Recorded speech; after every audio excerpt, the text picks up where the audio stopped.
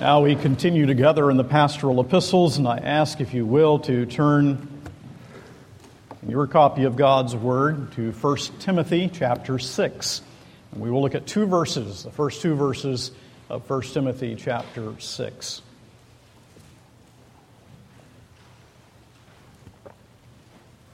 Now, for some who are new here with us this morning, our typical approach is to preach through books of the Bible and to preach what comes next. We believe that this honors the authority of God's Word and that it helps us also to begin to understand whole books of the Bible and to see the unity of the Word of God.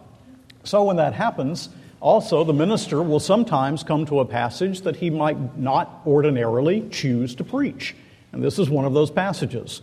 It's one of those passages, it's God's Word, it should be preached, but I just simply would not ordinarily go to it. And yet I have found it very full and very rich. And it might surprise you that I've come to the conclusion that it's one of the great missionary texts of the New Testament.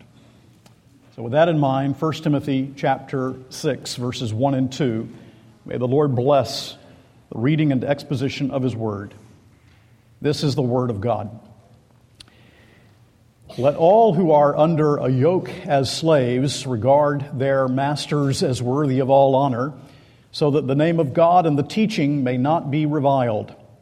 Those who have believing masters must not be disrespectful on the ground that they are brothers. Rather, they must serve all the better, since those who benefit by their good service are believers and beloved. Now, let me remind you that the pastoral epistles are written by Paul the Apostle toward the end of his life. He's concerned that soon there will be no apostles. Paul the Apostle himself will be off the scene. And he's concerned that the good deposit of the truth be passed on from generation to generation. That there be faithful men in the church who will continue to proclaim this word. And possibly, to your surprise, you find as you turn to the pastoral epistles that the Apostle Paul, as he considers that his life will soon end, dwells upon the church. He talks about preachers and elders and deacons and church members and widows and how the congregation is to respond to the word. And in this passage, he addresses the issue of how slaves are to propel the gospel into the world. The Christian lives in two worlds. We are citizens of heaven, and we live in this present evil age. The fact that we are citizens of heaven determines how we live in this dark, present, evil age until the return of the Lord Jesus Christ. It is the fact that we are citizens of heaven that determines how we relate to governments, how we relate to our neighbor, how we are to serve Christ in our jobs. You'll recall that very recently at our last morning communion that I preached from Colossians 3 that says, "If you then have been raised with Christ, seek the things that are above, where Christ is seated at the right hand of God. Set your minds on things that are above, not on things that are on earth. For you have died, and your life is hidden with Christ in God. When Christ, who is your life, appears, then you also will appear with Him in glory. Therefore, we are to set our minds and our affections on things which are above, and this teaches us how to live the Christian life in this present evil age." Now, as Paul addresses, therefore, pastoral care, he's dealt with widows, for example, very recently in 1 Timothy. He must speak to the Christian slave in the Roman society. Now, these are not slaves in the Jewish world. The Old Testament has a great deal to say about slavery, but he's not focused there. He's talking about Christians who are slaves and how they are to relate to their masters in the province of Asia, in modern Turkey, in the city of Ephesus, circa 62 AD. I never cease to be excited about the fact that the Apostle Paul preached the gospel in the ancient Roman world. That world through which Alexander the Great and his hordes had spread the Greek language and culture, in which the Apostle Paul preaches in Greek, in which he follows Roman roads and trade routes, and in which he preaches the gospel to a pagan world. And there are many parallels today. especially the paganization of our culture. However, on this matter, there is a great distance. We are talking about slaves in the year 62 in the city of Ephesus. And by the grace of God, we in our culture today, in this country, do not have this same economic system of slave labor. So how do we bridge from the slave and what Paul says to the slave in 1 Timothy 6, 1 and 2 to the present day? Now, the way in which this usually happens, and I think this is right, is that the minister says something like this.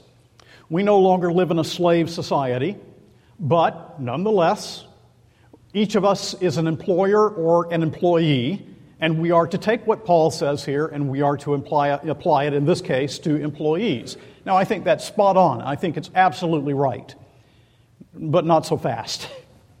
Before we get there, I want us to have a real understanding of the setting in which Paul the Apostle was writing.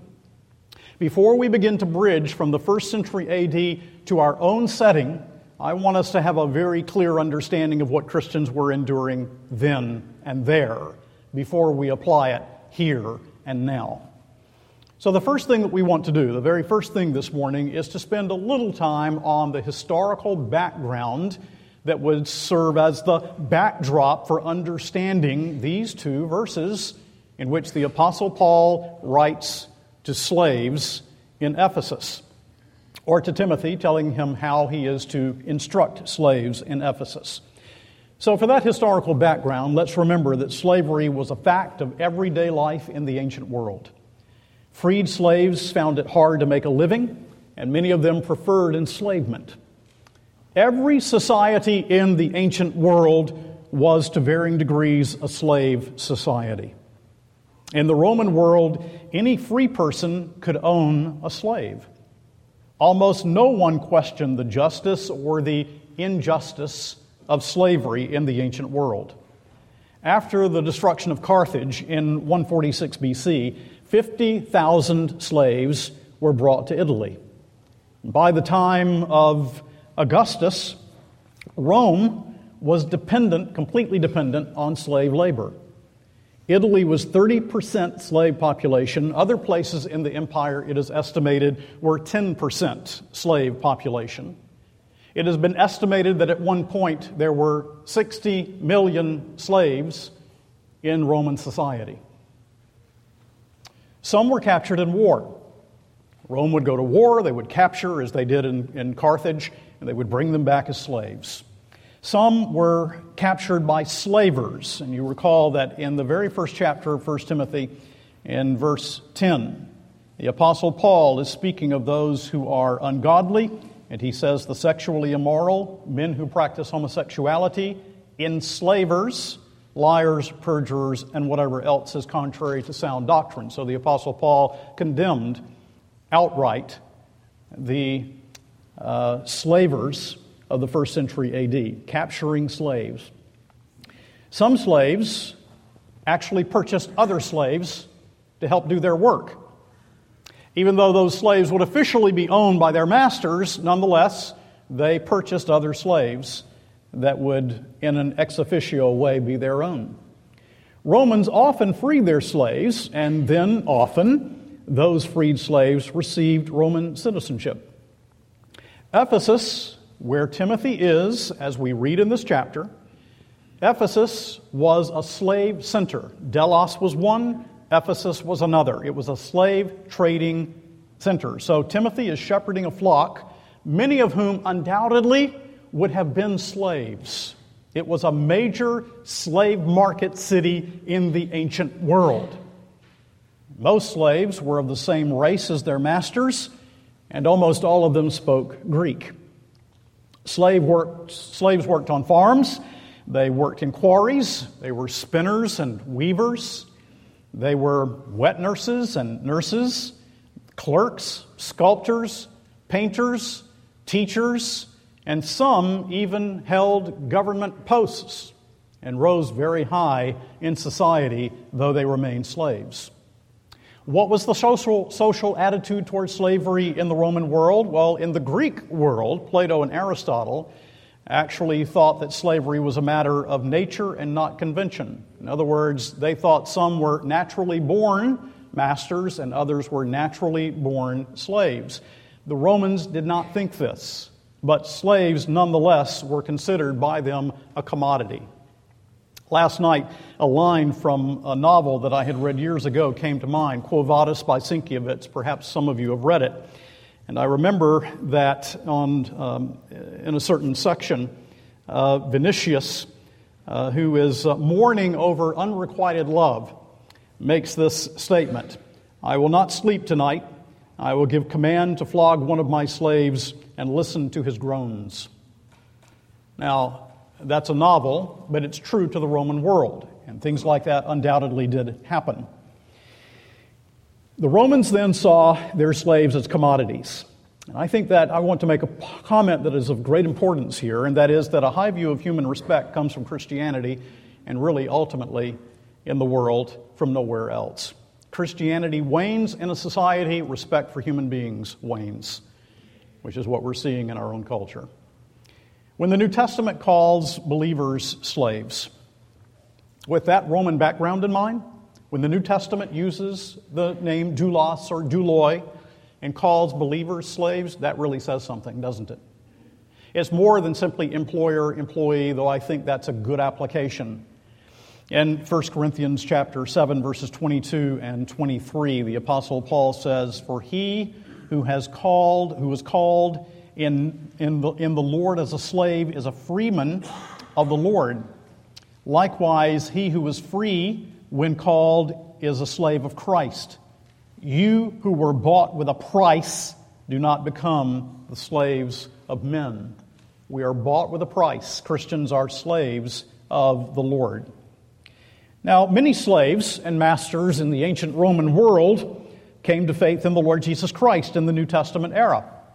And Paul never directly challenges the institution. I'll mention that again later. When we go to the end of Ephesians and Colossians, we have what are sometimes called household codes, in which he addresses husbands and wives and parents and children, but also masters and slaves. Masters, he says in Colossians 4:1, must be just. Masters must not threaten, Ephesians 6:9. Slaves must serve with sincerity of heart as a slave of Christ, Colossians 3:22, Ephesians 6:5-7. Slaves must honor and not take advantage of their masters, 1 Timothy 6:1 and 2. Now, much more can be said, but I want you to understand that behind these two verses, 1 Timothy 6:1 and 2, is a complex social structure of slavery, the like of which you and I, in our lifetime, have never known. And the striking thing, I think, as we come to this passage and others like it, is the stress on personal responsibility laid by the Apostle Paul on Christians.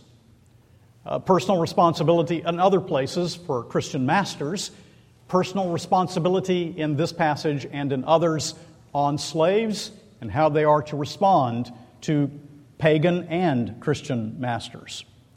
So do you understand? I don't want to quickly move to the employer-employee relationship. Good application, right application, but let's not start there. Understand that Paul the Apostle is writing in the thick of a very, very difficult and complex social problem. The second thing we want to do is actually look at the text. It's only 2 verses, very easily understood. As a matter of fact, let's read it again. Chapter 6 of 1 Timothy, the first 2 verses. "Let all who are under a yoke as slaves regard their own masters as worthy of all honor, so that the name of God and the teaching may not be reviled. Those who have believing masters must not be disrespectful on the ground that they are brothers. Rather, they must serve all the better, since those who benefit by their good service are believers and beloved." Now, the first verse, the Apostle Paul in chapter 6, verse 1, is saying that the slave must respect his master, and undoubtedly he has in mind the pagan master here. I say that for 2 reasons. Verse 2 addresses how the slave is to relate to the Christian master without question.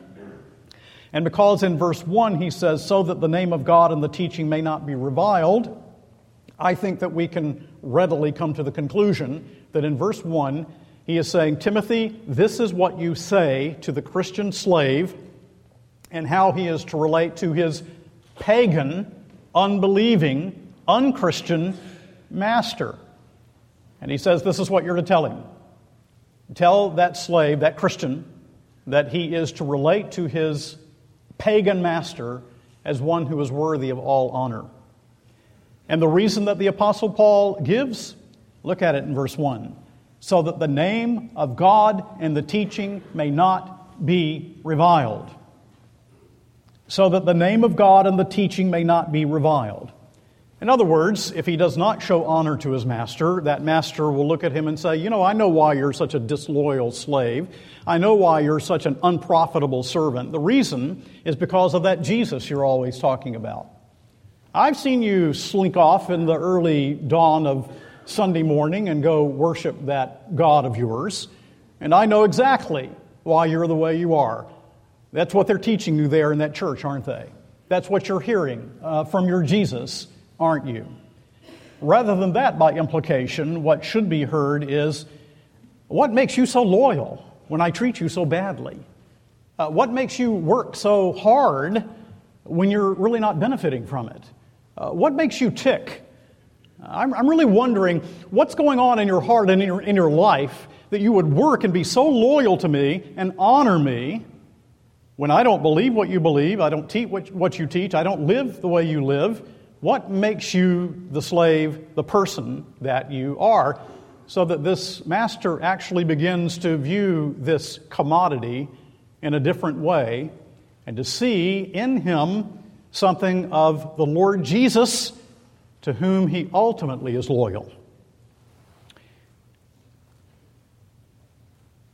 And then, in verse 2, a Christian slave should show even more honor to his Christian master. Those who have believing masters must not be disrespectful on the ground that they are brothers. Rather, they must serve all the better, since those who benefit from their good service are believers and beloved. So the Apostle Paul is essentially saying, equality with Christ does not set aside the social order. A Christian slave must not despise his Christian master. He can't say, well, you know what, my master's a Christian, and therefore I can slough off. Therefore, I'm not going to render the same work that I would to a pagan master. Before the pagan master, I have a testimony to be concerned with, but not here with the Christian master. Oh, no, the Apostle Paul says, let them serve all the more, all the better, as they serve a Christian master. The reason? Because he says the masters are believers and beloved ones. Now, that's what the text teaches. It's very simple. And there are other texts that deal with this more fully. Both masters and slaves are addressed. But we have here 2 verses telling Timothy the pastor how he is to instruct Christians of Roman Ephesus and how they are to relate to pagan and to Christian masters as slaves. Now, I've asked myself this question, and I want to tell you I've seen no commentary that asks the question, no commentary that attempts to answer the question. But I wonder if it's occurred to you as you've read it. I asked myself the question, why does Paul address slaves here and not masters? Don't you find that peculiar, a bit odd? Why, you come to the end of Ephesians 6 and Colossians, he addresses masters and slaves in their mutual duties and obligations one to another. But why does Paul address slaves here and not masters? After all, he addresses both in other places. Well, maybe he's answering a question. Perhaps the question has come from Timothy, what am I going to say to these slaves in my congregation? Maybe that's it. Maybe he's concerned with trends and habits that he's seen in Ephesus, and he knows that Timothy will need to specifically instruct these slaves. Maybe since Ephesus was a leading center in the slave trade, he knows that there is great resentment. I think that's what's behind the passage in Titus, in which he says in Titus 2, verses 9 and 10, slaves are to be submissive to their own masters in everything. They are to be well-pleasing, not argumentative, not pilfering, but showing all good faith, so that in everything they may adorn the doctrine of God our Savior. But then as I contemplated this week, I hope you find this as exciting as I do. I felt like Indiana Jones when I discovered this. As I contemplated this week, a couple of my young friends, some young people dropped in on me this week. I took them over and I showed them. I have this map on my wall. And it's a map of Asia Minor, AD 40 to 63. It's a map that I love to study. Anytime I'm dealing with Paul, the cities of Paul, the cities in Revelation, I go to the map, I think about it, I study the map. It's a map that accompanies William Ramsay's The Church in the Roman Empire. And it shows all the mountain regions, it shows everything, all the cities, it shows the trading routes. And when I saw this, I said, there's the reason, or at least one of them. You see, here's Ephesus, way over here in the west, this port city. Coming into Ephesus is this trade route, major trade route. Then you watch it. Going out from Ephesus is this trade route, going all the way across Asia Minor, all the way to the Euphrates River. It goes from Ephesus down through Laodicea, near Hierapolis, all the way through Cappadocia, through the Taurus Mountains, to the Euphrates River. There's your answer. You see it, don't you? Well,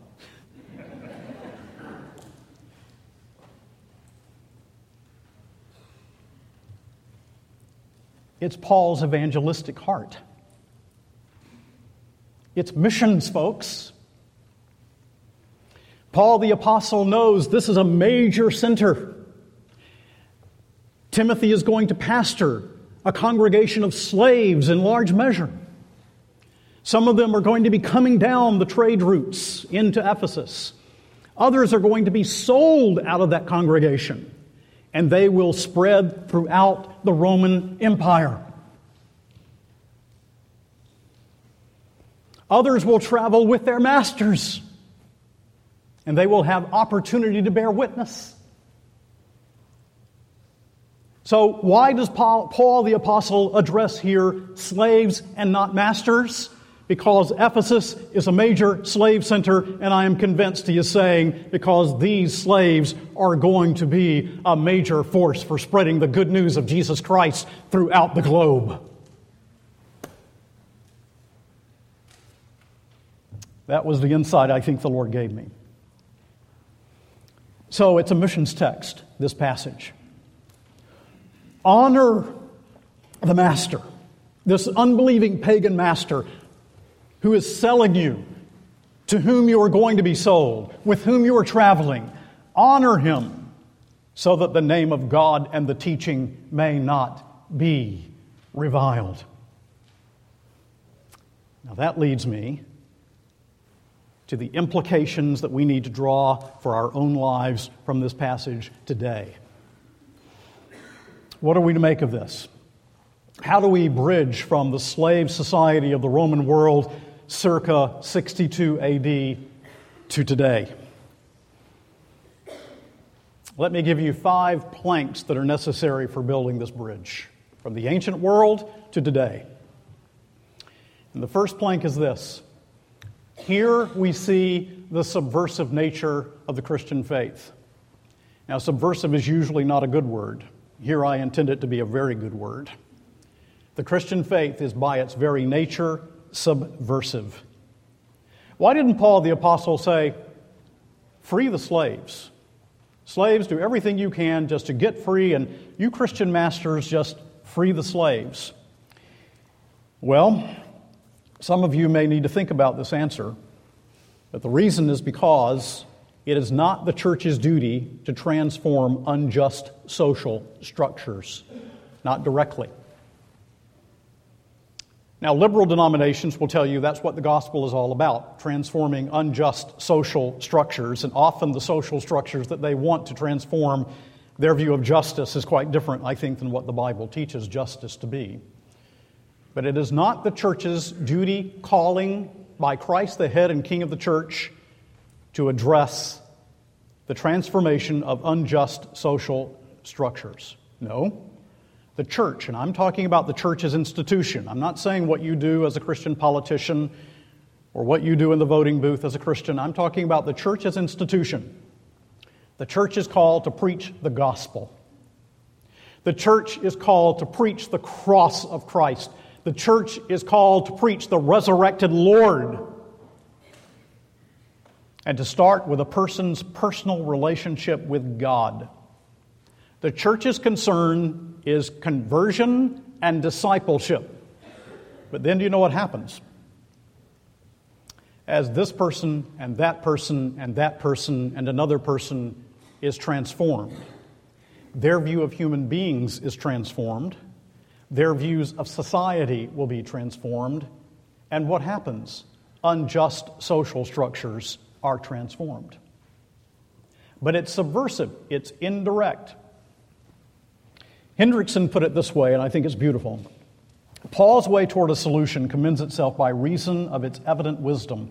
It avoids extremes which would have resulted in much harm both to the slave and to his master, and would have reflected dishonor upon the cause of the Christian religion.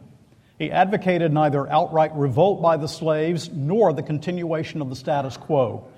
Instead of recommending either of these, he aimed by the law of indirection to destroy the very essence of slavery, and with all its attendant evils. This method, though for a while maintaining slavery in outward form, was nevertheless the surest and most commendable way of working toward the final goal of complete abolition of this gruesome, inhuman institution. It aimed to destroy slavery without waging a war to do so.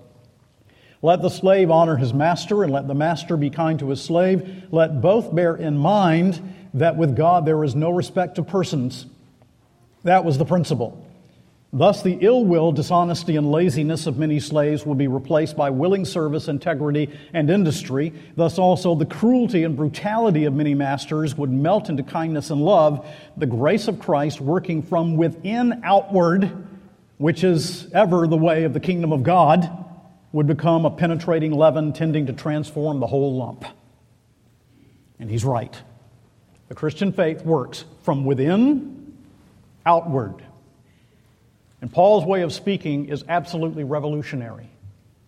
Remember, in the Roman world, the slave is a commodity. He's a thing owned.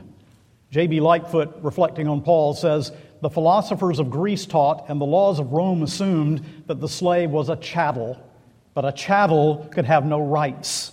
It would be absurd to talk of treating a chattel with justice, but that's just what Paul does. He tells Christian masters, treat your slaves with justice and with kindness and with mercy. And so what the Apostle Paul is teaching eventually blows slavery out of the water. But his direct concern is not to change the institution. His direct concern is to preach the gospel of sovereign free grace. Let the church ever learn that the way of the kingdom of God is to preach the word, preach the cross, preach the resurrected Lord, and then when persons are changed from within, we see a change without. That's the first bridge from the ancient world to our own. Second, the second plank. I think we see here the ennobling character of work. The ennobling character of work. Now, it's more explicit in other passages, but I think it's implicit here. Work is a creation ordinance along with marriage and the Sabbath. And Paul the Apostle is saying, honor your master. What would that mean? It would mean work hard and work well. Work hard and work conscientiously. And so he says in other places, when the slave is to work, it must not be eye service. In other words, only when the master is watching does he work. That always makes work drudgery. But the Christian view is that your labor is before the Lord and it is your vocation. Your work is your calling. Scripture does not spare sloth, laziness, and idleness. And one of the things that was restored in the Protestant Reformation was this idea that every man's work is his vocation, every man's work is his calling. And so we see here the ennobling character of work. Now let's lay the third plank, which is intimately related to this. And the third plank is the call of the employee. I'm not going to focus on the employer this morning. I've done that with other passages because Paul is dwelling on the slave to the master. I focus on the employee to the employer. I didn't want to come to this bridge too quickly, but we've come to this plank in our bridge. The economic structure of our day means that Christian employees must work honestly for their employers as unto the Lord. Now, in the Oxford Classical Dictionary, there's a great article on slavery, and it says that slaves tended to display resistance by running away, playing truant, working inefficiently, pilfering, and sabotaging property. And I said, my, that's just like today. Playing truant, working inefficiently, pilfering, or sabotaging property. Many an employee does that very thing today. I remember that I worked one summer, a couple of summers, but on this particular summer, working for my father. And my father left me with a well-trained individual and was given a job to do. And I remember that as we went to do that job, he looked at the job, he looked at his watch, and he thought, well, let's just sit here for the rest of the afternoon. Well, of course, I didn't know the job. Not much I could do about it except tell my father later, which I did. But I learned something. I was beginning to see how men on jobs could just sit it out when they are not in the eye of the employer or the master. Now, if you can improve your condition, do so. Paul says in 1 Corinthians 7, were you a slave when called? Do not be concerned about it. But if you can gain your freedom, avail yourself of the opportunity. But the attitude that we hear in the country music song, take this job and... Guys, I'm especially talking to the men. Not biblical. It is not right. It does not honor Jesus. It does not honor the Savior.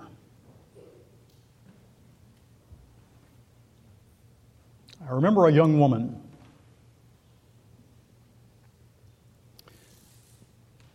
Her father was a believer.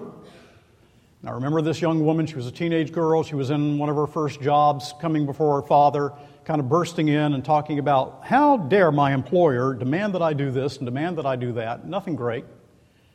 She was incensed.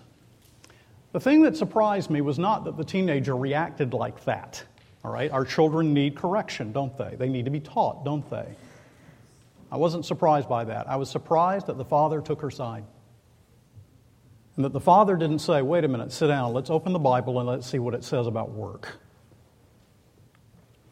Which leads us to the next plank, the fourth plank in building this bridge from the 1st century AD to today, and it's this: work as Christian witness.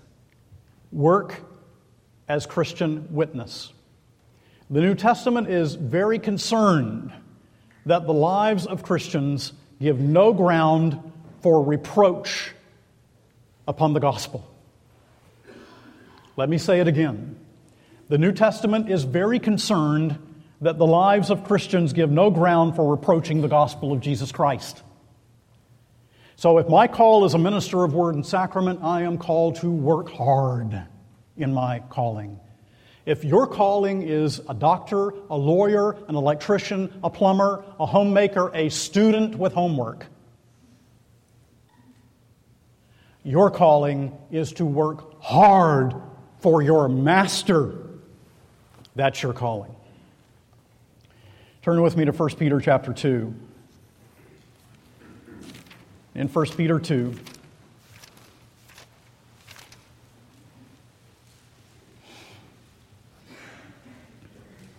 verses 11 and 12.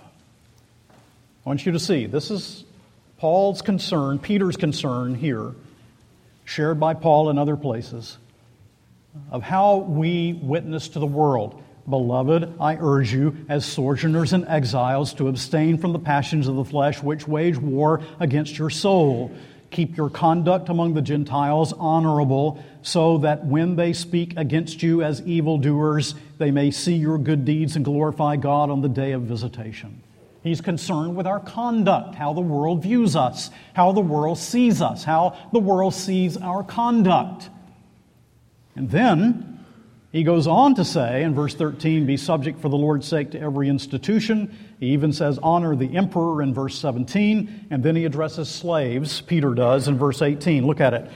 Servants, be subject to your masters with all respect, not only to the good and gentle, but also to the unjust. For this is a gracious thing when mindful of God, one endures sorrows while suffering unjustly. For what credit is it when you sin and are beaten for it, you endure? But if when you do good and suffer for it, you endure, this is a gracious thing in the sight of God, for to this you have been called. He doesn't say it's your fate. He says you have been called to this because Christ also suffered for you, leaving you an example that you might follow in His steps. And so back here in 1 Timothy 6:1, when he says, let all who are under a yoke as slaves regard their own masters as worthy of all honor. I ask you this question. What can be more important than God's name? What can be more important to the Christian than the teaching? That is the truth. What can be more important than to preach by your life in the setting in which God has placed you, by how you work for your employer? So Paul's concern in this passage is thoroughly missiological, evangelistic, and apologetic. Years ago, I remember Sinclair Ferguson telling this story. He went to see a businessman in Scotland. I don't know the reason. But he had to go there several times, and every time he went, there was a particular woman that was always busy at her typewriter. Now, this was before computers. Always busy at her typewriter, always at work, always busy at her typewriter. So one day when Dr. Ferguson was there and was speaking to the head of the company, he said, I noticed this person here is always busy. There are others in your office that perhaps aren't, but she's always busy at her typewriter. This man, this employer, who was not a Christian, said to Dr. Ferguson, oh, she's a Christian. You see? In other words, of course she's going to work hard. She's a Christian. It was expected because of her faith, because of her love for Jesus, because of her profession, that she was going to work hard and well. I offer the suggestion, if you really want to see the transformation of society, you work for Jesus well where you are.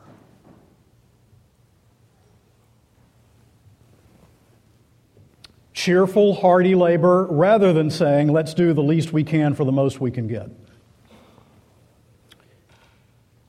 So very clearly we learn, as we apply this text, that we are to learn to live with honesty and work with integrity and with industry, because the way we work is our witness for Christ.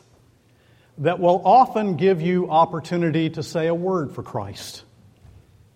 Because like that master in first century Rome who says, what makes you the slave you are, so loyal, so hardworking? Maybe after a year or two of faithful working, your employer will pull you aside and say, hey, can I take you to lunch and ask you some questions?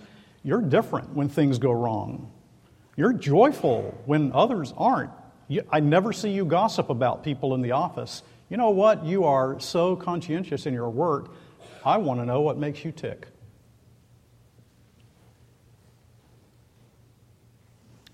And then the final plank from the first century AD to our own. Believers are slaves of God. That's really what's behind it all, isn't it?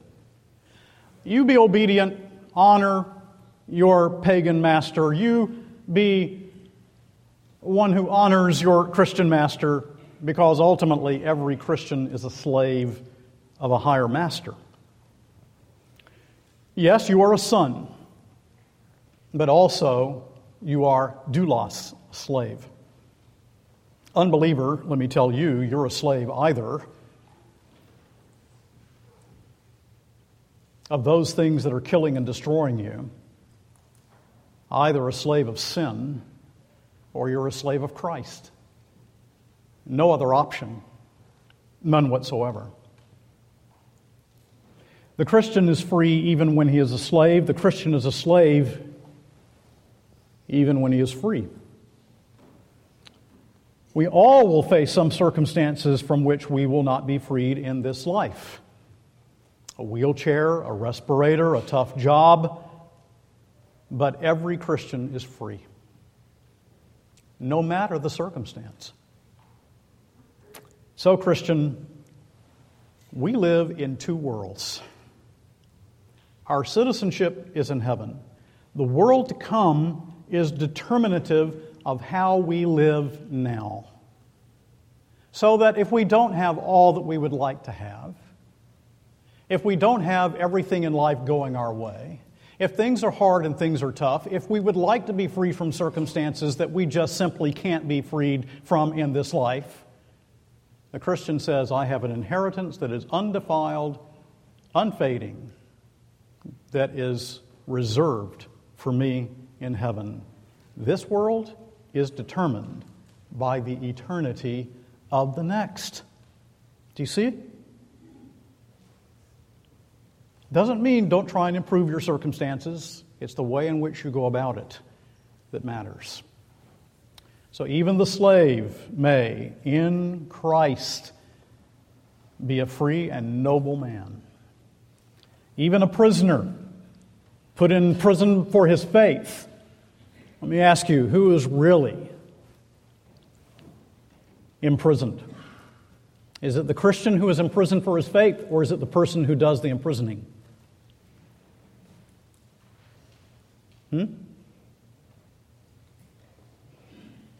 Is there anything more important to you than your personal freedom?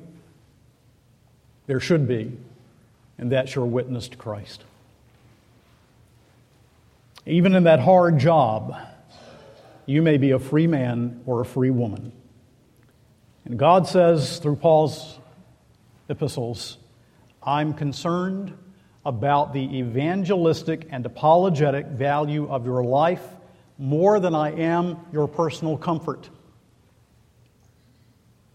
Remember, you are a citizen of heaven. So live for Christ. Live for Him in your attitude. Show that you are purchased by His blood. Demonstrate that you are saved by grace. Show that you are a citizen of heaven by your work, by your joy, by your peace, by your Christ-centeredness, so that the name of God and the teaching may not be reviled. Christian, you go back into your workplace with a different viewpoint on Monday. You go into that hard situation if you, by God in His providence, have been placed in such a circumstance. You go with the determination that you will lift high the cross in the way in which you work, not ultimately for that man or woman, but ultimately for the Lord Jesus Christ, who has purchased you with His own shed blood. And God's people said, Amen.